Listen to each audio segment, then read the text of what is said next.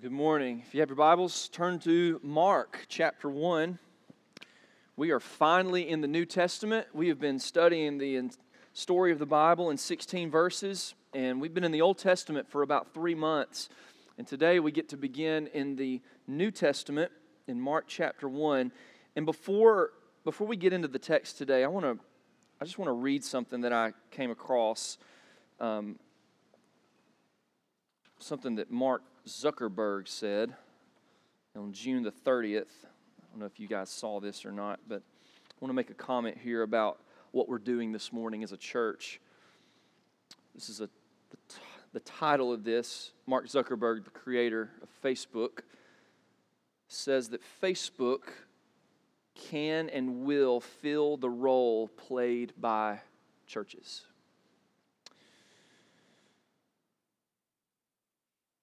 Facebook co-founder and CEO Mark Zuckerberg wants his social network to fill the role that churches and social clubs once did in communities. And he says that there's a lot of people who now need to find a sense of purpose and support somewhere else. In fact, bringing people closer together is so important that we are going to change Facebook's whole mission to take this on. Apparently, Mark Zuckerberg is completely clueless as to the nature of the church, which is no surprise. But apparently he believes that we today have a church-sized hole in our hearts that only Facebook can fill. But I want to tell you something today, that we gathered together here today, we are not going to be replaced. And I promise you that the Church of Jesus Christ is going to be around much longer than Mark Zuckerberg and Facebook. And so you will never find your sense of community and purpose by snuggling up with your laptop or your smartphone.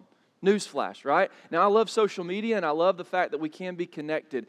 But let's not make any mistake about this, that there is only one institution on the planet that Jesus laid His life down for, and it is the church. He shed His blood for the church, and there is something found here in this body, in this fellowship of believers, this community of the kingdom this morning, this gathering that cannot be replaced by anything else. And by the way, you will never find community even meeting on Sunday mornings. It takes more than us simply gathering here today. We need to be in fellowship. We need to be in community. And there is something unique about the Church of Jesus where we find that. And so I want to encourage you today, as we are grinding through the summer, and as we're traveling, and as it's a fight and it's a struggle on Sunday mornings to get here, I want to encourage you and tell you that being here matters. And being in fellowship with other Christians matters. And it can never be replaced through any type of social media. I just had to say that because there is this thought that the church can be replaced. It will never be replaced. And so your being here today is important for your souls. And so as we study the book of Mark today, and we look at what Jesus said about the kingdom, we are gathered here today as the community of the kingdom, the Church of Jesus. And so we have notes for you. If you don't have handouts, we can get those to you to help you follow along today. But we are in Mark chapter 1, and we're going to look at 2 verses today, verses 14 and 15. Mark chapter 1, verses 14 and 15. It says, "Now after John was arrested, Jesus came into Galilee, proclaiming the gospel of God, and saying, 'The time is fulfilled, and the kingdom of God is at hand. Repent and believe in the gospel.'" I want to remind us of the story so far. We do this every week to build on what we've studied previously. And my dad always told me repetition is the mother of skill. And so the way you memorize stories and the way you remember these things is you repeat it. And so the story so far, where have we been? We see that God created a kingdom and He is the king. But He made human beings to represent Him in that kingdom. And in Genesis 3, Adam and Eve rejected that call, which led to sin and death.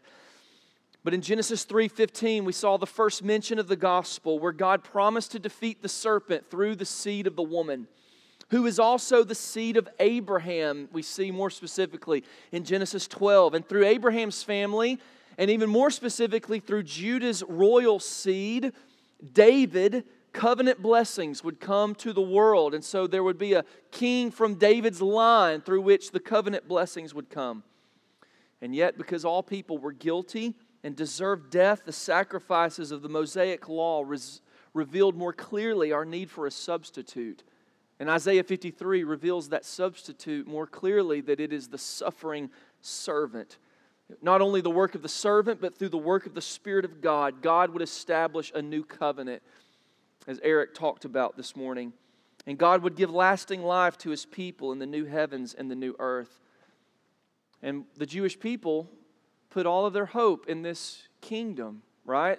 That through David's line. And so David had a son named Solomon, and Solomon had sons, Rehoboam and Jeroboam, and the kingdom was divided, and all of David's descendants, all of the kings were sinners, right? They failed and they messed up, and Israel's hope was lost when they were taken into exile. And for hundreds of years, the prophets would preach that there would be another Davidic Messiah king who would fulfill the promises of God. He would establish the kingdom of God.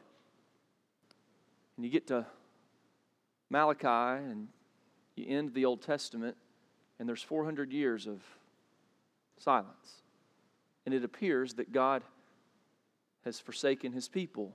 And the question remains, will God fulfill the promises that He made to Abraham in Genesis chapter 12? The next part of our story today, we see in Mark chapter 1 as Jesus comes onto the scene that Jesus is the one through whom all of these promises will find fulfillment.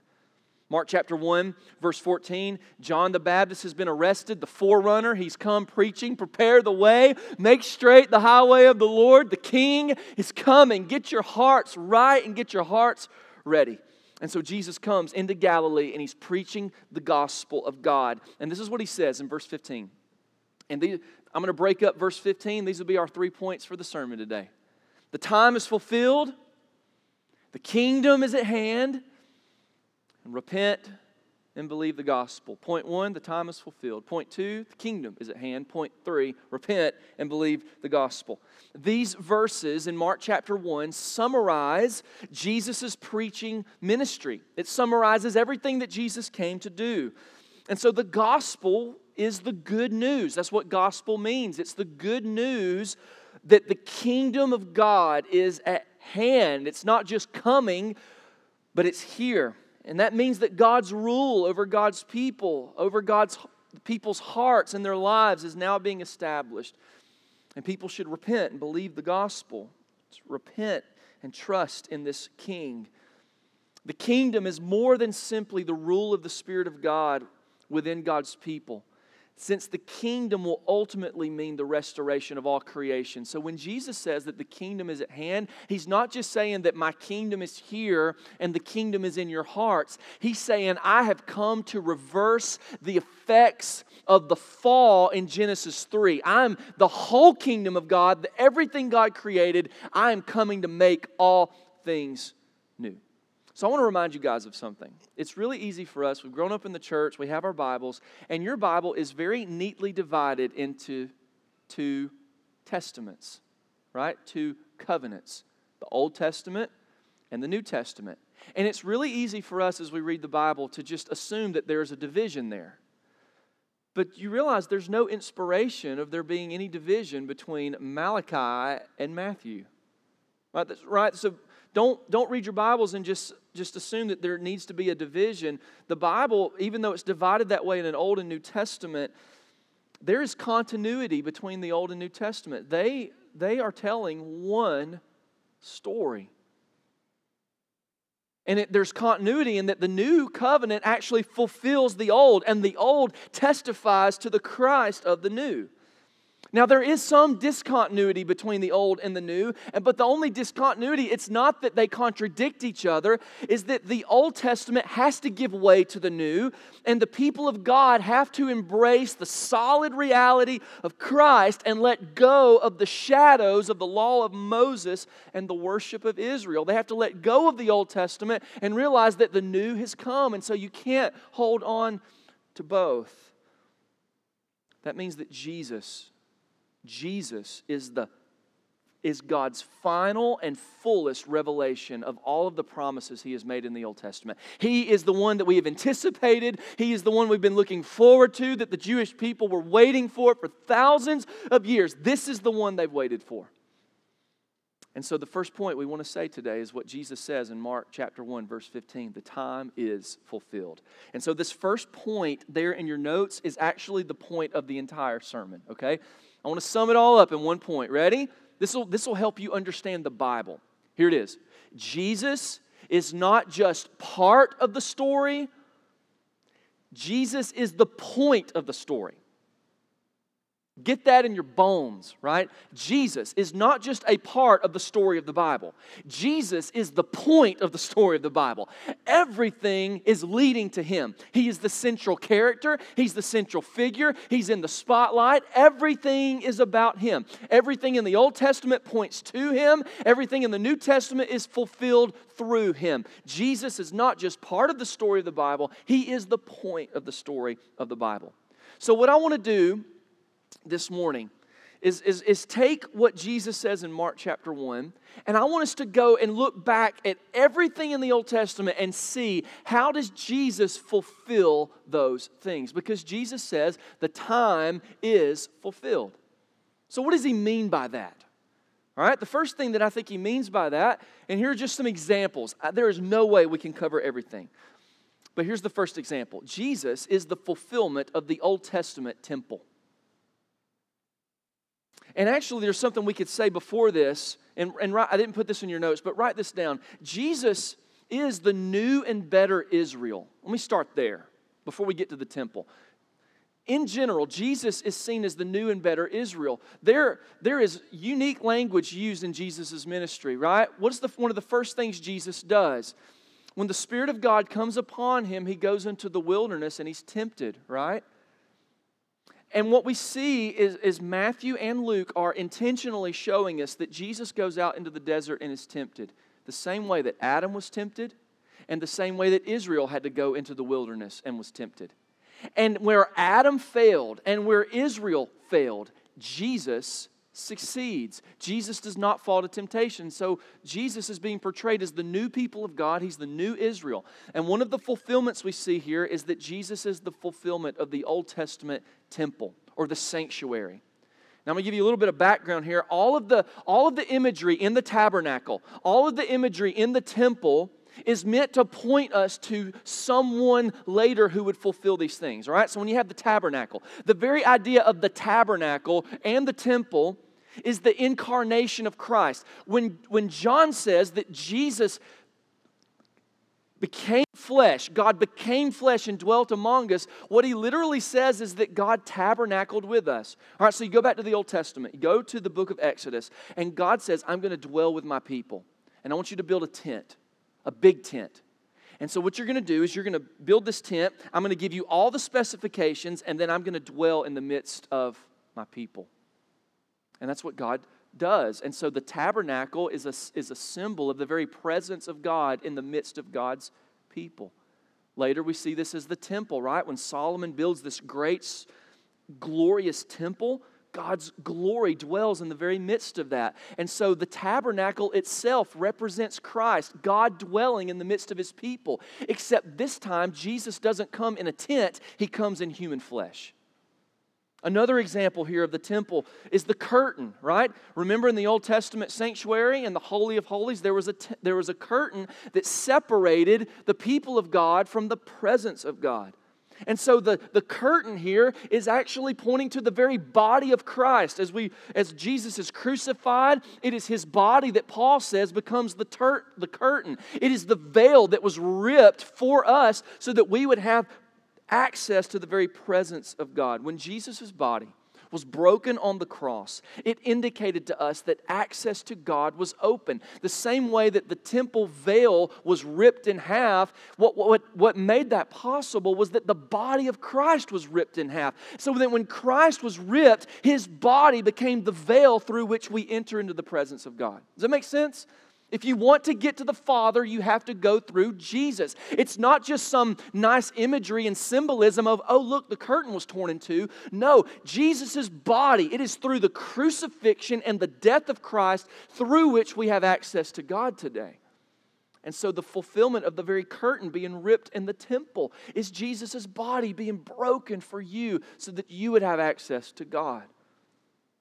Another example of this is the very top of the mercy seat on the Ark of the Covenant, what was called the propitiatory, where the priest would come in and take the blood of these sacrifices and would sprinkle the blood on the top of that mercy seat or the propitiatory to show that the sacrifice of the animal actually atoned for the sins of the people. This is exactly the argument that Paul makes in Romans chapter 3, where he says that Christ became a propitiation for our sins. Jesus becomes the one who sprinkles His blood so that our sin can be atoned for. Another example is the incense. So when you go into the tabernacle or you go into the temple, you would have walked into that holy place and there was a place where incense would be burned. Now, what's the point of the incense? This had the idea that when the incense was burned, it was offering up a pleasing aroma to the Lord. This has the idea of intercessory prayer, has the idea that Christ is our high priest. And so even that incense burning in the sanctuary was a picture of God being worshiped by His people and that the people of God having contact with God. And it's in Christ that His sacrifice, His body is offered for us, and He makes intercession for His people as our high priest. All of the imagery in the temple is pointing to Jesus. This is why God put it in there in the book of Exodus. So I'll give you another example. The candlestick, right? There was this huge candlestick, this lamp that was placed in the temple to provide light inside the holy place. So when the priest would go in, he would be able to see because of the light in this 7-pronged candlestick. Well, what does Jesus say in John chapter 7 and John chapter 8? I am the light of the world. I am the one who brings light to the people. Not only that, you had this laver, you had this bowl where the priest would come in and wash his hands before he would perform any type of sacrifice. Even the bowl where people would wash their hands is a picture of Christ washing us from the defilement of the world and cleansing us from our impurities. Who knew, right? That the book of Exodus and the sanctuary and the tabernacle and the temple would be pointing us to a greater reality in the ministry of Christ. So that's the first fulfillment. Jesus says the time is fulfilled. The greater temple is here. This is why Jesus says to the Pharisees, if you tear this temple down, destroy this temple, and I will rebuild it in 3 days. Why did He say that? He's talking about His body, that His body is the new temple. That no longer do you go to a temple to meet with God, but if you want to meet with the Father, where do you go? You must go through Christ. So Jesus is the fulfillment of the Old Testament temple. Let me give you another example. Jesus is the fulfillment of the Old Testament rituals. All of the Old Testament rituals pointed to Christ. So we've looked at Exodus. Now let's go to that really interesting book of Leviticus, right? Maybe you've read Leviticus and thought, why is this in here? What does this mean? And here's what you see in Leviticus. Leviticus starts off in the first few chapters explaining different types of offerings, different types of sacrifices. And each of these rituals point to the work of Christ. So if you go to Leviticus, don't go there, but Leviticus chapter 1 explains the burnt offering. The burnt offering was a burnt offering for sin. The animals would die, its blood would be shed, its body would be burned, and it would atone for the sins of the people in the Old Testament. What do we see in the death of Christ? The death of Christ makes atonement for sin. He is the Lamb without blemish. It is His blood that is shed. He is completely destroyed, and it is His sacrifice that is a sweet aroma to the Lord. All right, Leviticus chapter 2, here's another example. The dedication offering. All right, so they had another offering where they would bring their crops, and they would bring the first fruits, and they would dedicate those things to the Lord. It is the dedication of the body of Christ to do the will of God. You have symbols of this in the Old Testament, of salt and honey and leaven. But they would bring these offerings to God to dedicate themselves. And it is the very body and life of Christ who dedicates Himself to do the will of God. If you read Hebrews chapter 10, it says that God gave Him a body to do the will of the Lord. Leviticus chapter 3. This is going to help you understand Leviticus. Leviticus chapter 3, you have the peace offering. So we've got a burnt offering, dedication offering. Third, you got a peace offering. People would make another sacrifice. So if you're a Jewish person, you would offer your first sacrifice, the burnt offering, to take away your sin.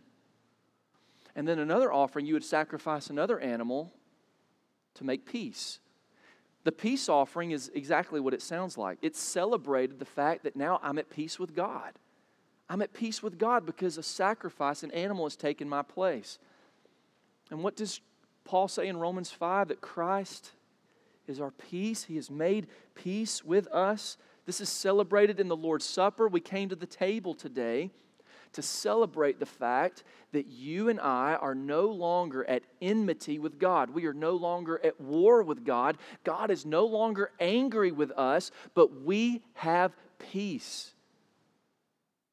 White flag being raised. There is peace now. God has been reconciled to us.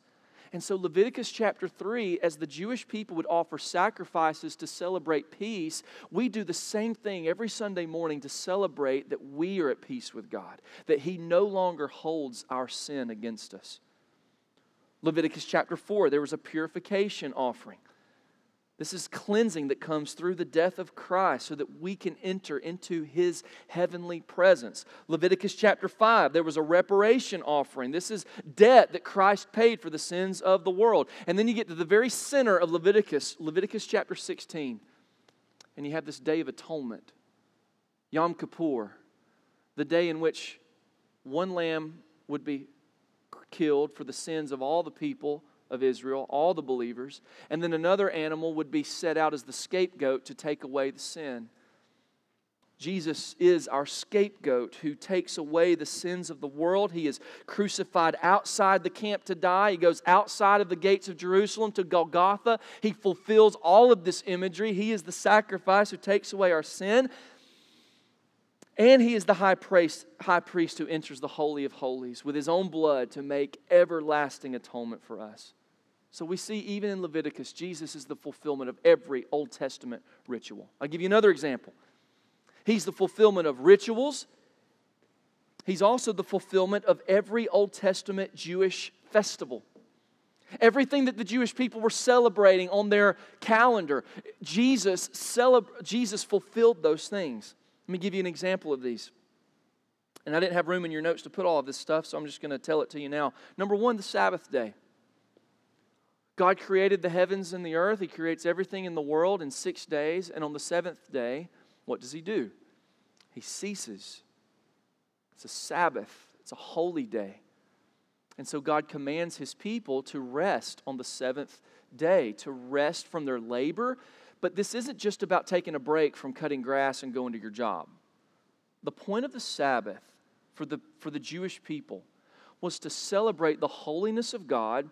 It was to celebrate the fact that God was their source of strength. And so they could cease from their labor, and the Sabbath day was a day for them to focus their hearts and their attention and their hope on God.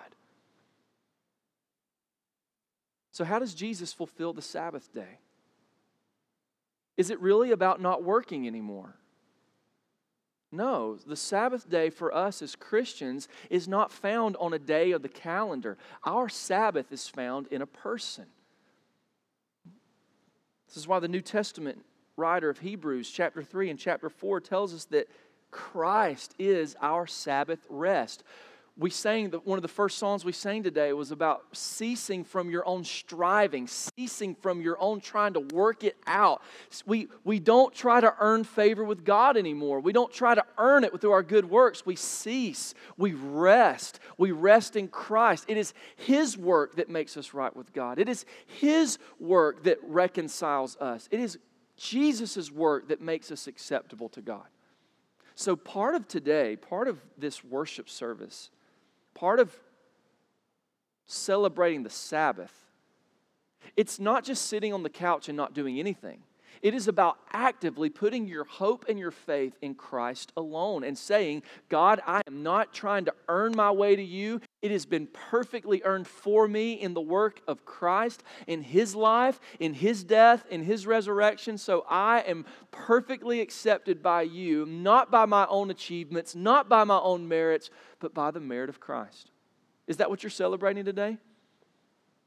Are you truly celebrating the Sabbath? It's not about ceasing from work anymore. It's about finding your spiritual rest in a person. Another ritual or another festival that the Jews celebrated was Passover. We've talked about this before in one of our studies of this. The Passover was about the death of Christ, this Passover lamb that would cover the people of God. 1 Corinthians 5 tells us that Jesus is our paschal lamb. He is the lamb that takes away our sin, and He is the sacrifice that we eat symbolically in the Lord's Supper. They had a feast of unleavened bread. They would have this festival that the Jewish people would celebrate. You read about this more in 1 Corinthians 5. This talks about the holy life of believers that result from the death of Christ. Leavening, yeast in the Bible is seen as a bad thing. It's seen as something that corrupts, and this is why we eat unleavened bread in the Lord's Supper. It's a symbol to remove sin, that sin has been removed, and that sin, a little bit of sin, corrupts everything. And so Christ is the unleavened sacrifice. He is the one who has no sin, and He removes sin from us. They had another celebration, a festival, the celebration of the first fruits, where they would bring their crops and they would bring the first fruits of everything and dedicate it to God. This is why we give freely and willingly of everything that we have. We give the best that we have to offer. On Sunday morning, the very beginning of our week, Sunday is the first day of our week, and we celebrate it by doing what? Worshiping. We come and we worship and we gather and we sing.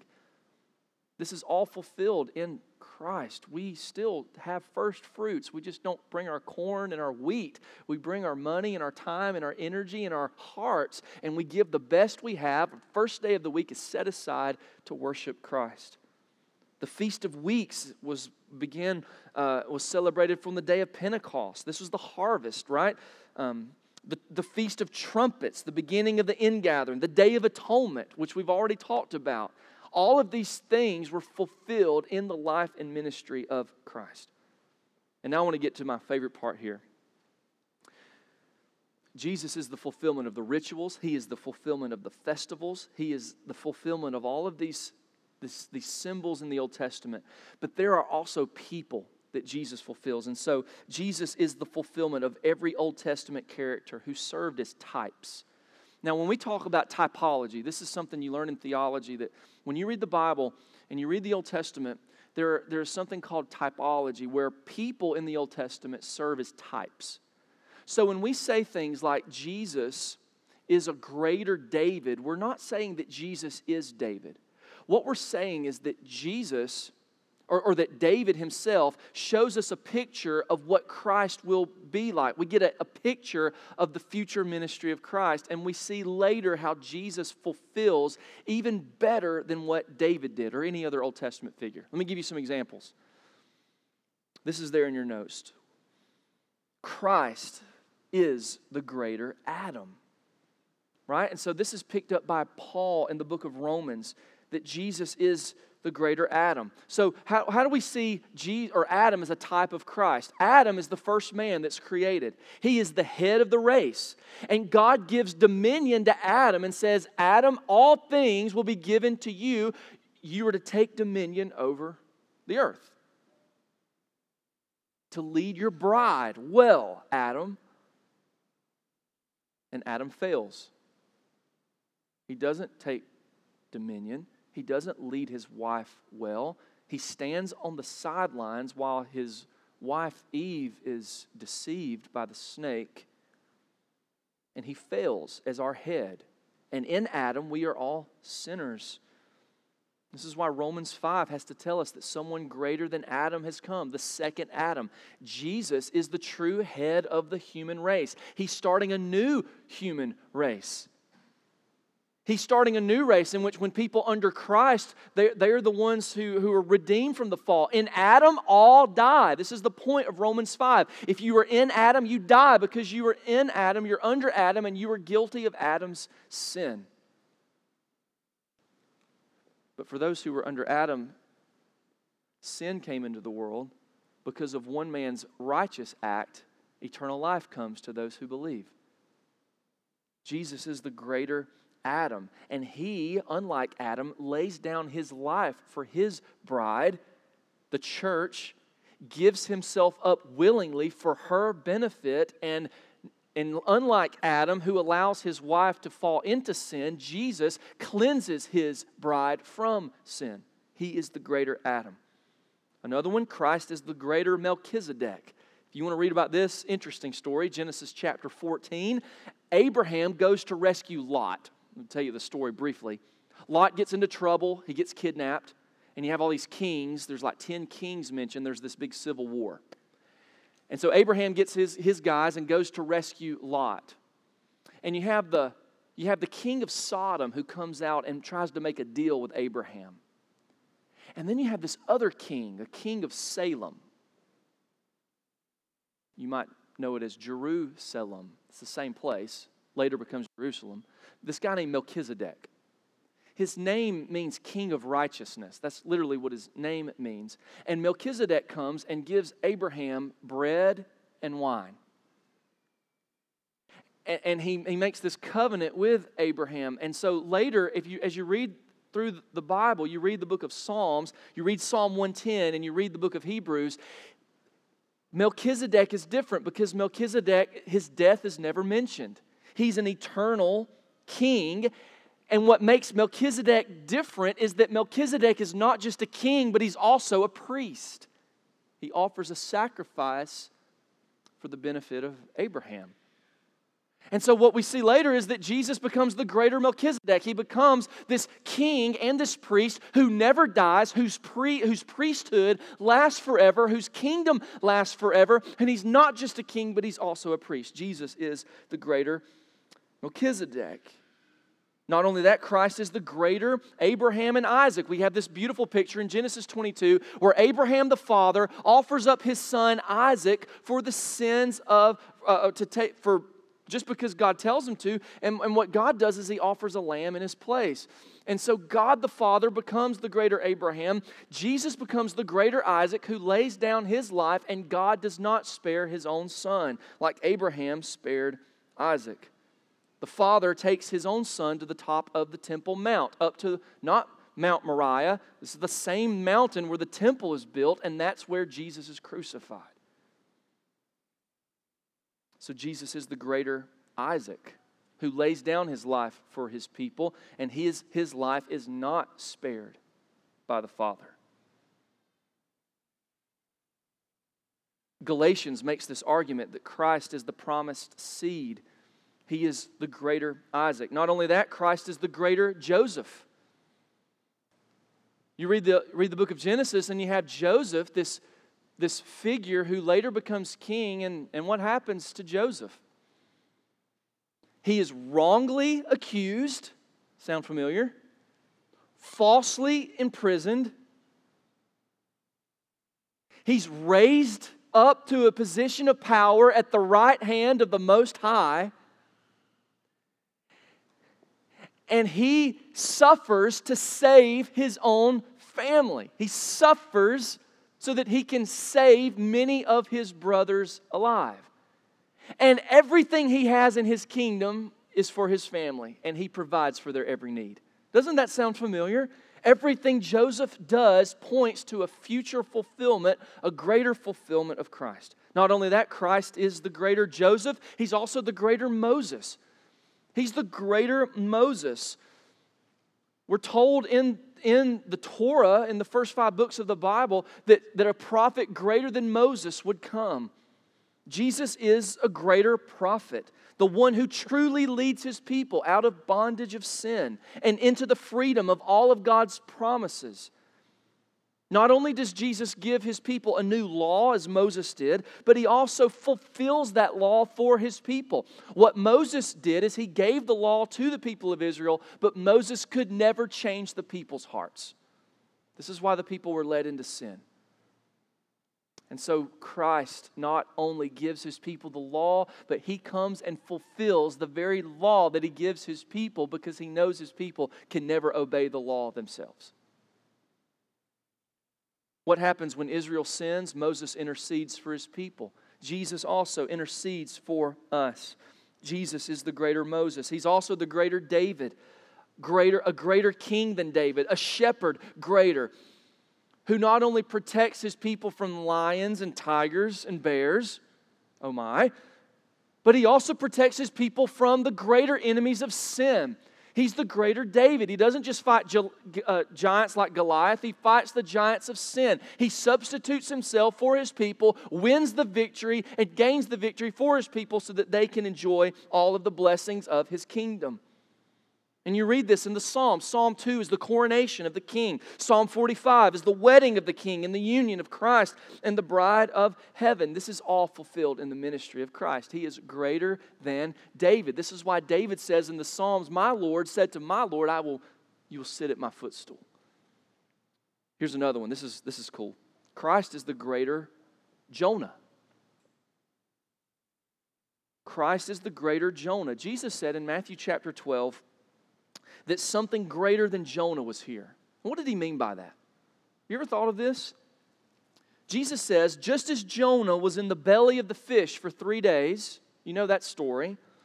Jesus says the Son of Man will also be 3 days and 3 nights in the heart of the earth. Jesus and Jonah actually have several things in common. I want you to think about the story of Jonah and the story of Jesus on that boat in the middle of that storm. There's a lot of things that are in common, and this is very intentional by the writers of the Gospels. What does Jesus and Jonah have in common? First, both Jesus and Jonah were in a boat, and both boats were overtaken by a storm, and the description of the storms are almost identical. Also, both Jesus and Jonah were asleep in the boat. In both stories, the sailors had to wake up the sleeper and said, "We are going to die." Happened in the book of Jonah. He's asleep and they said, "Wake up, sleeper, we're dying." What did the disciples say to Jesus? "Wake up, Master. Don't you care that we are perishing?" And what happens in both stories, both in Jonah's case and in the story of Jesus, there was a miraculous divine intervention and the sea was calmed. Furthermore, in both stories, the sailors then become more terrified than they were before the storm was calmed. Both in Jonah's story and in Jesus' story, the sailors are more terrified after the calm is stormed than before because they realize that something godlike has calmed the storm. Two almost identical stories with one difference. Do you know the difference? What is the difference between the story of Jonah and the story of Jesus? The difference lies in how the storms were calmed. You remember the story of Jonah? What did Jonah say that the sailors needed to do in order to calm the storm? "Throw me overboard, and the sea will be calm," right? So they throw him overboard, and this big fish comes to swallow Jonah. How does Jesus calm the storm? He speaks. And it appears that these stories are different, that one prophet is thrown into the sea to calm the storm, and the other prophet just speaks. But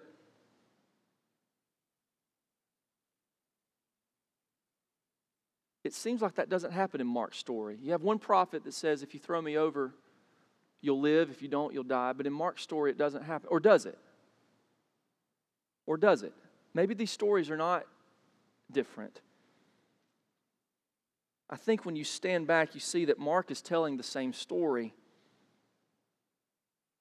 If you look at it from the rest of the story of Jesus in view. In Matthew's gospel, Jesus says one greater than Jonah is here, and he's referring to himself. Jesus is saying, I am the true Jonah. And he meant this. Jesus says, one day I am going to calm all storms. I'm going to still all the waves. I'm going to destroy destruction. I'm going to break brokenness. I'm going to kill death. Now the question is, how is Jesus going to do those things? He can only do it because He was on the cross, and He was willingly thrown into the storm, just like Jonah, into the ultimate storm, into the ultimate waves, the waves of sin and death. And so Jesus' story is not unlike Jonah's. Jesus was thrown into the only storm that can actually sink us, the storm of eternal justice, what we owe for our own wrongdoing. The storm wasn't calmed, not until it swept Him away. And Jesus was in the belly of the earth for 3 days and 3 nights, just like Jonah. And a greater Jonah is here. I got one more. Christ is the greater Jonah, but He's also the greater Solomon. There's plenty of examples of this, of other characters, but we'll stop here with Solomon. Christ is the greater Solomon. And parents, as you teach your children the Bible, these are things you can talk to them about. The Old Testament stories are not just stories of morality. They are pointing to a greater fulfillment in Christ. How is Jesus the greater Solomon? Solomon was both the son of David and he was a wise man of Israel. He was the wisest man who ever lived, right? Up to a point. There was one wiser than Solomon. Because now Luke chapter 11 tells us that one greater than Solomon is here. We learn in the Old Testament that wisdom would be a characteristic of this Davidic king, this Messiah. And even as a young boy, what do we see in Luke chapter 2? When Jesus gets separated from His parents, He shows superior wisdom to that found in the leaders and the teachers of the temple. Not only does Jesus speak profound wisdom in such a way that when people hear Him, they say, no one ever taught like this man before. He not only speaks wisdom, but Jesus also claims to be the very source of true wisdom. Paul later tells us that Christ has become wisdom for us, which means that we are rescued from the false wisdom of the world. He is truly greater than Solomon. Finally, the time is fulfilled. We'll spend the most time on this point. Jesus is the fulfillment of every great event in the Old Testament. When you look at all the great events and you look at all of these big picture things, we see that Jesus fulfills these in a greater way. Right? So when you read Noah's Ark, the story of the flood, right? It's really not about Noah and it's not about his ark. It's about how God was faithful to rescue His people. And so Noah's Ark and the flood is a picture of salvation through Christ, through judgment. So that the ark now becomes a picture of another piece of wood, a piece of Roman lumber that was put in a cross, so that in Noah's day, to be saved from the flood of the water, you go into the ark, you go into the boat, and you hide. And you're not touched by the waves of God's judgment. In the same way, in the New Testament, we go and we hide under the shadow of the cross, and the waves and the rain and the storm of God's judgment will not touch us because Christ saves us. Noah's Ark is a picture of the future salvation found through Christ. Another picture in Numbers chapter 21, the bronze serpent. This is a fun one. The bronze snake. Jesus talks about this in John chapter 3, and He says, just as Moses lifted up the snake in the wilderness, even so will I, the Son of Man, be lifted up. This is Christ on the cross, lifted up between heaven and earth to draw all people to Himself. You read Numbers 21, and if you're not familiar with that story, the people of Israel are in the wilderness and they're complaining. And what does God do? He punishes them by sending snakes. That'll bless you, right? Snakes. Here a snake, there a snake, everywhere a snake. Snakes in the bathtub, snakes in the bed, snakes on a plane. They made a movie about it. There's snakes everywhere, right? And they're biting people, and many of the people who were bit by these snakes died. And so Moses intercedes for the people and says, God, what should we do? How can these people be saved? They're repentant. Will you please show mercy? And God says, take a snake, put it on a pole, and if anyone looks at the snake on that pole, they will not die. Jesus says, just as Moses lifted up that snake in the wilderness, even so I will be lifted up on the cross. So that now we don't look at a snake, we look at a Savior. And if you look at that Savior on the cross, you will be saved. So Numbers 21 is a picture of Christ. There's another one. When you read Exodus chapter 16, you see that God provided manna from heaven. And Jesus in John chapter 6 teaches that He is the very fulfillment of that. Jesus is the bread of life. He is the one that satisfies our soul's hunger. There's another example here in the book of Exodus where Aaron's rod, his staff, budded. Remember, he has a staff, it's a stick. And in Aaron's staff, it started to bud. It started to grow a new life. This is a picture of the resurrection of Christ, that life can come from something that is dead. The resurrection of Christ is pictured even in the budded staff of Aaron. Another picture, Moses meets the Lord, meets Yahweh at the burning bush. What do we see here? This burning bush is burning, but it's never consumed. And what do we see through the nation of Israel, through God's protection? The nation of Israel always in the fire of persecution, but they are never consumed because the Lord is protecting them. The last example, and there's many of these, but when David moves the Ark of the Covenant back up to Zion, he moves it back up to Jerusalem. He takes the very presence of God after it's been stolen by the Philistines, and he brings it back, and he takes it back up in 2 Samuel chapter 6 to the Temple Mount. This is a picture of the ascension of Christ, when Christ not only died, but He was raised from the dead, and 40 days later, on the day of Pentecost, He ascends to take His rightful place at the right hand of God. So when Jesus says that the time is fulfilled in Mark chapter 1, He really means the time is fulfilled. Everything that has been anticipated in the Old Testament has been pointing to the fulfillment found in Christ. Second point I want to make, and these will be quick. The time is fulfilled. Point 2, Jesus says in Mark chapter 1, the kingdom of God is at hand. The kingdom is at hand. The coming kingdom is finally here. And so when we talk about the ministry of Christ in theology, there's usually three offices that we talk about: prophet, priest, and king. And Jesus, these are the main offices in the Old Testament: the office of the prophet, the office of the priest, and the office of the king. These three offices are all fulfilled in Christ. And so, what do we see? The kingdom is at hand. That first means that Jesus is the true prophet. When the kingdom is coming, that means that the true prophet is here. Don't miss the fact that Jesus was a preacher. Did you see what Jesus came doing in Mark chapter 1, verse 14? It says, after John was arrested, Jesus came into Galilee preaching. Don't ever forget that Jesus was a preacher. He came proclaiming the kingdom as a prophet would do. He is preaching as a prophet with a prophetic voice. And not only does Jesus preach the prophetic word, He is the prophetic word. He is the very Word of God. The whole work of Jesus is revealing the truth about God and the kingdom. And it can be seen as the climax to the prophetic office of the Old Testament. Everything that the prophets prophesied in the Old Testament, they could only see in part. And they only knew what God chose to reveal to them. But now in Christ, Jesus is the very truth. And He perfectly reveals the Father and how we can know the Father. Jesus is the true sense of what it means to be a prophet, boldly speaking to the people the very words of God, because He Himself is God. Jesus is the true prophet. Second, Jesus also is the true priest. Later in Mark, I believe it's Mark chapter 10, Jesus will say that He did not come to be served, but to serve. This is the imagery of a priest, and to give His life as a ransom for many.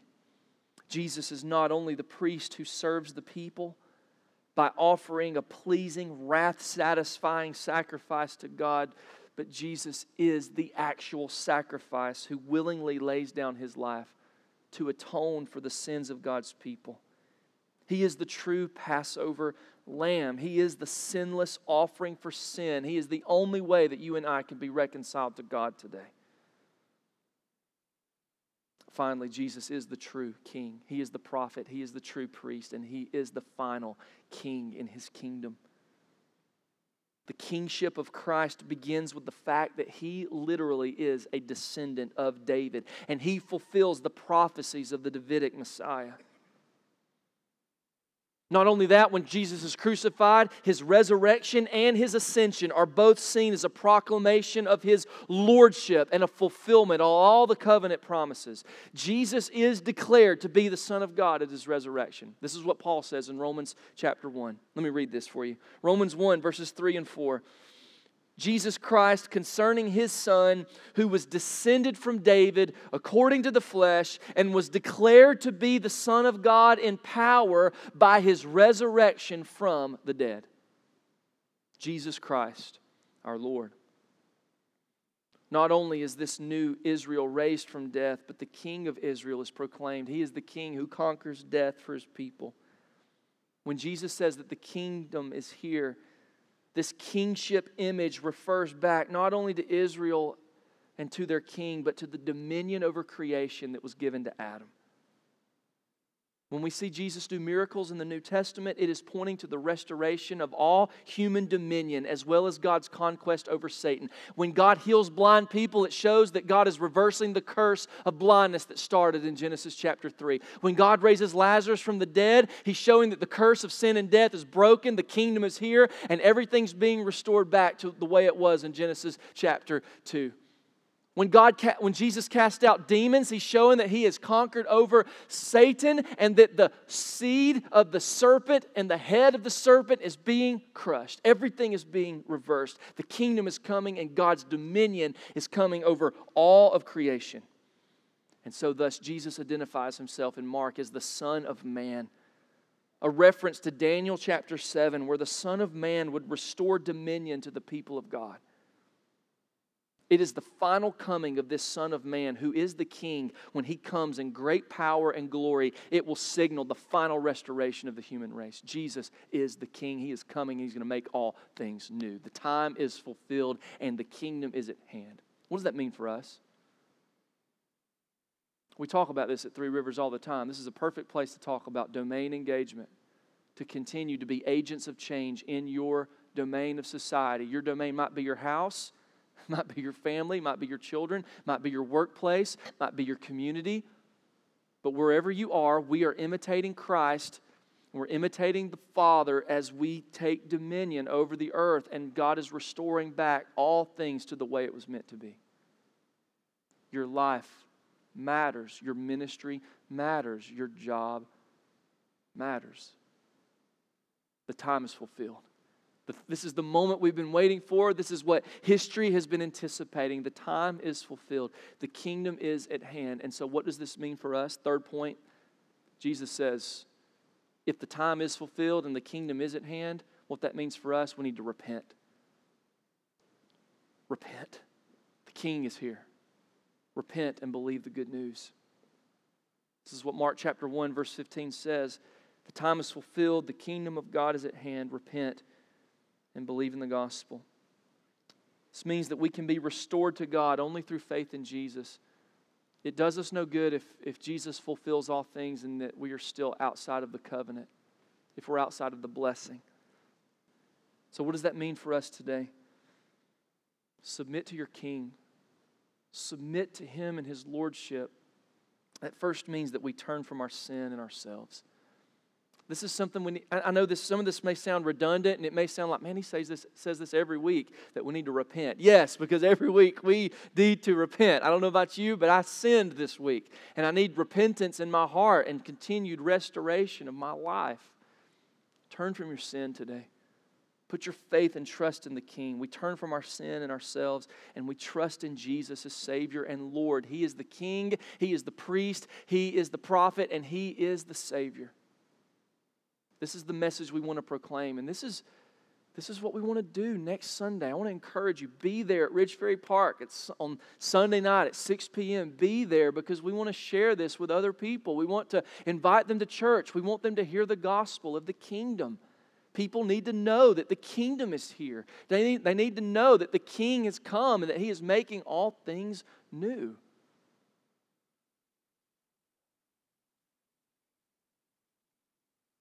Let me make this final reminder here, and I think this is a good reminder for us, because I realize that most of us have repented of sin. We are trusting in Jesus, but maybe you're not okay with where you are right now.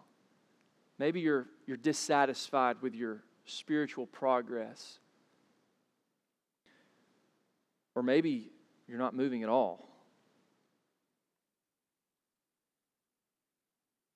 Let me make this last point. An initial moment of faith in time leads to inevitable growth in faith over time. An initial moment of faith in time leads to inevitable growth in faith over time. What that means is if you've truly trusted in Christ, there's going to be growth. There's going to be growth in your life. You're going to become more mature in the faith as you continue to look at Christ and seek Him in His Word. As you continue to do those things, you're going to grow. And so trust the Lord. We never want to make sanctification part of justification.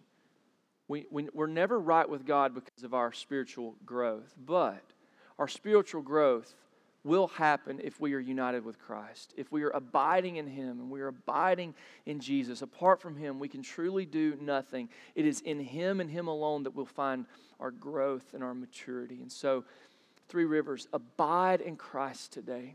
He is fulfilling all things. His kingdom is at hand. He is making all things new. And that includes your heart, and it includes your neighbor. It includes your coworker. It includes everyone you come in contact with. He's making all things new. The time was fulfilled. The kingdom is at hand. Let's repent and continue to believe this good news and share it with the world. Let's pray. Father, thank you for your word and these simple but powerful words of Jesus that He has come to fulfill all things. He's fulfilled every event, every ritual, every person in the Scripture is just a shadow of the great fulfillment found in Christ. He's come to fulfill the law so that we don't have to. We can never fulfill everything You've commanded. We desire to do so, but we fall short of Your glory, and we need someone to fulfill it for us. Christ has fulfilled all things, and we declare that today. Our hope is built on nothing less than Jesus' blood and righteousness. The time is fulfilled, and the kingdom is at hand. Father, make us agents and instruments of Your kingdom. Help us to engage our domains, to be salt and light in the earth. The time is fulfilled, the kingdom is at hand, and Lord, we want to be brought to repentance and renewed trust in Jesus today. So renew our hearts, fix our eyes on Christ, the author and perfecter of our faith, and give us a renewed sense of joy in the finished work of Jesus in the gospel. Father, we love You, and I thank You for the opportunity to gather today to worship You in spirit and truth. Father, You be pleased today with our worship. In Jesus' name, amen. Let's respond now to the word that we've heard in singing.